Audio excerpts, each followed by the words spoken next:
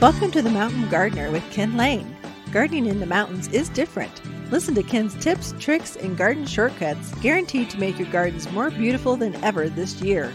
Now for better advice that works locally, welcome your host, Ken Lane. Now, at the bottom of the hour, I'd mentioned tarantulas. Are they good or bad for the gardens? And they're good. Mentioned that if you see a spider roaming around just in the across the street or out there, it's almost guaranteed a boy, because they're the only ones that roam around looking for a gal. Gals stick close to their nest. They don't roam around. Boys go after them. They don't go after the boys.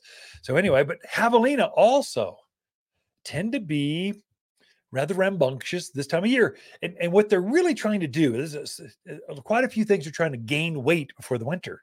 They're putting on weight. They have a ferocious appetite this time of year. And so you'll find they get into things that maybe they've left alone all spring and summer. All of a sudden, they're eating your potato vine or eating your whatever it is. You're going, wow, where'd that come from? Well, they're trying to bulk up. And so they're roaming around looking for more food. So their normal source, they're going, well, this is good, but I also want a few more calories. I think I'll go hit the next door neighbor too. And so there's a few plants that they just are not going to bother. I thought I would touch on some of the most kind of bulletproof animal resistant plants. And I say resistive because sometimes Javelina especially, they don't necessarily eat them. Sometimes they dig them up just because it's just for fun. They like to dig. Their nose is set up. They're like a pig-like animal where they get this nose that turns up the soil looking for roots, worms, grubs. That's their protein source in the ground. So sometimes they're messing with your gardens, not to mess with the plant, just to see what's underneath at the root level. So I say resistive. So generally speaking, they leave these alone, but not always. Sometimes they get a wild hair and kind of go after things. But one that's probably the number one seller Javelina proof plant of all the plants we sell at the garden center. You'll see them in your neighborhood. They're in every neighborhood. It's Lanacea or honeysuckle. So the botanical name is Lanacea. The common name is honeysuckle. A lot of varieties of honeysuckle. So a lot of colors. So right now in the garden center, I think we've got three colors of honeysuckle. Your traditional Hall's honeysuckle. That's the one as a kid used to take out the stamens or the flowers and suck on the nectar. It's really sweet. It's got a real fragrant smell to it.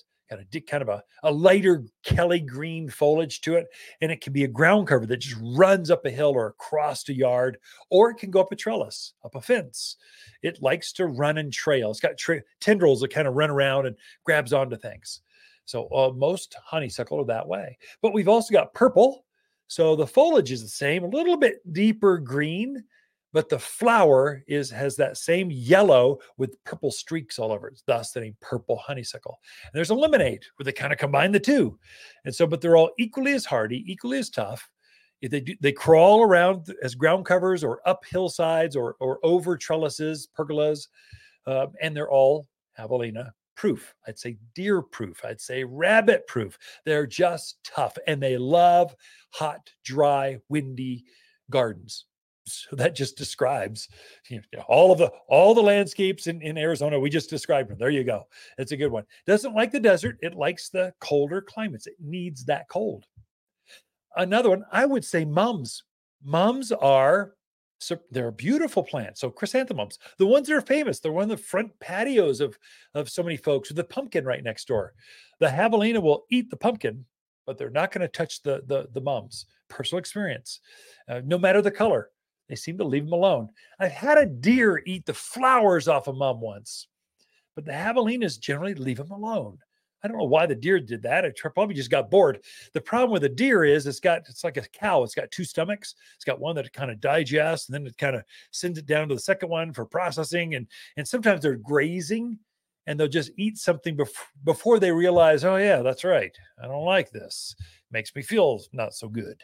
So then they move on. So I think Nandina, you folks in California, heavenly bamboo. That one, surprising. It looks delicious. You would think everything would eat it, but nothing does.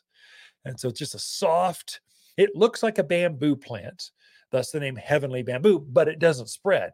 It's not truly a bamboo either. It's an andina. It's different. So it's a different variety, but it sort of has that structure. That's the name. But I think that is one of the best plants for raised beds. I grow mine in containers and along the driveway, a walkway, just out there in the landscape. There's different heights. You go head high, hip high, ankle high. They've got different models that you can plant, but all of them are just bulletproof when it comes to the animals. The one that's most thought of this time of year, especially, everyone comes in and go, I need some lavender, that real blue looking thing. It's a lavender. It's a hip high lavender. Lavender doesn't grow that tall. So it's got to be Russian sage. People go, oh yeah, that's right. Russian sage. That's what where are those at? I want that big blue shrub that gets hip high, kind of 4 foot high, 4 foot wide, and it blooms from monsoon through the end of the year, through let's call it Halloween.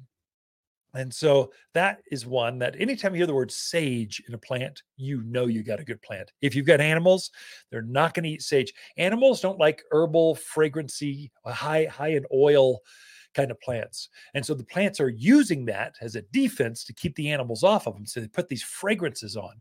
I mean, Russian sage truly is not an herbal plant, but it takes on this characteristic because it knows it's trying to mimic herbs. So it goes, oh, I don't want to be eaten by deer. I don't want Javelina to munch on me. So it puts on this smell to it. So when you rub the foliage, it has this lavendery, sagey smell to it.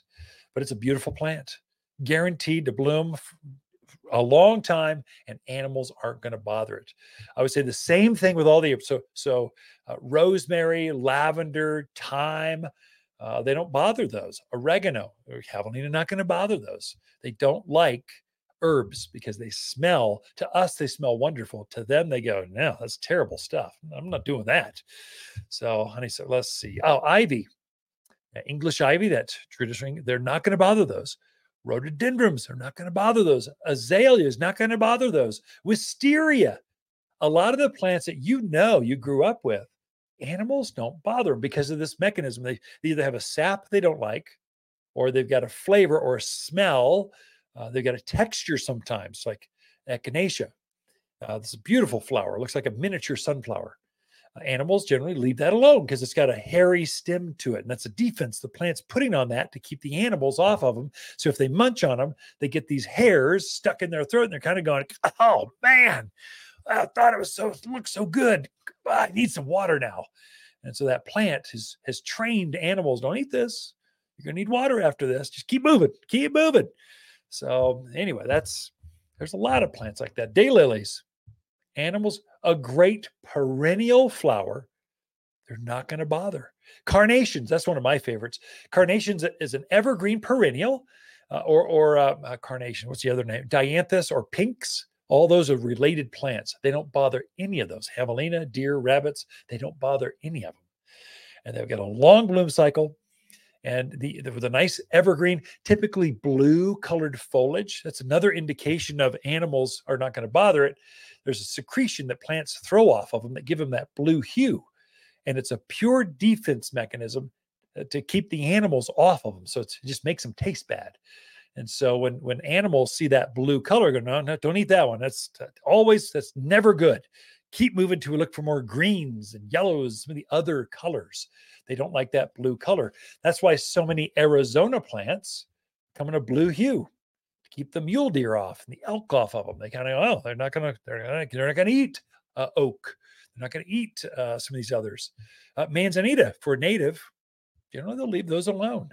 Manzanita's it's tough as nails. It's got that one with the red bark on it with a nice evergreen foliage. Good, strong plant that grows here. One of mine that I use quite a bit of is lavender cotton or Santalina.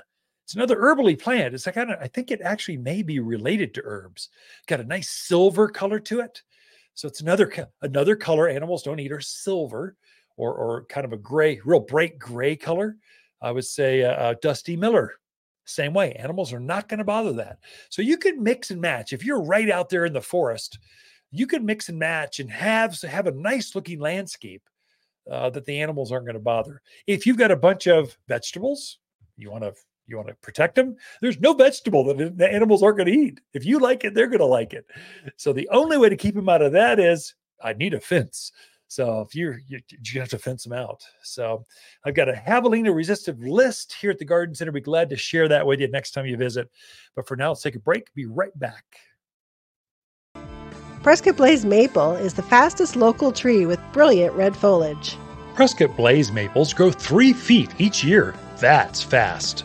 Prescott Blaze Maples are perfect for patios or any place a shade tree is needed.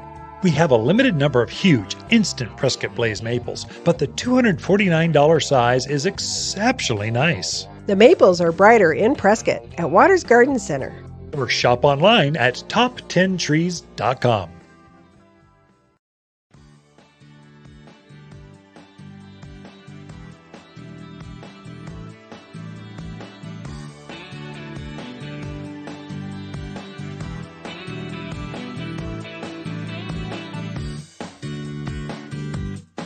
You're listening to local garden expert Ken Lane, the owner of Waters Garden Center. He can be found throughout the week at Waters Garden Center, located in Prescott at 1815 Iron Springs Road. Thanks for tuning in to The Mountain Gardener.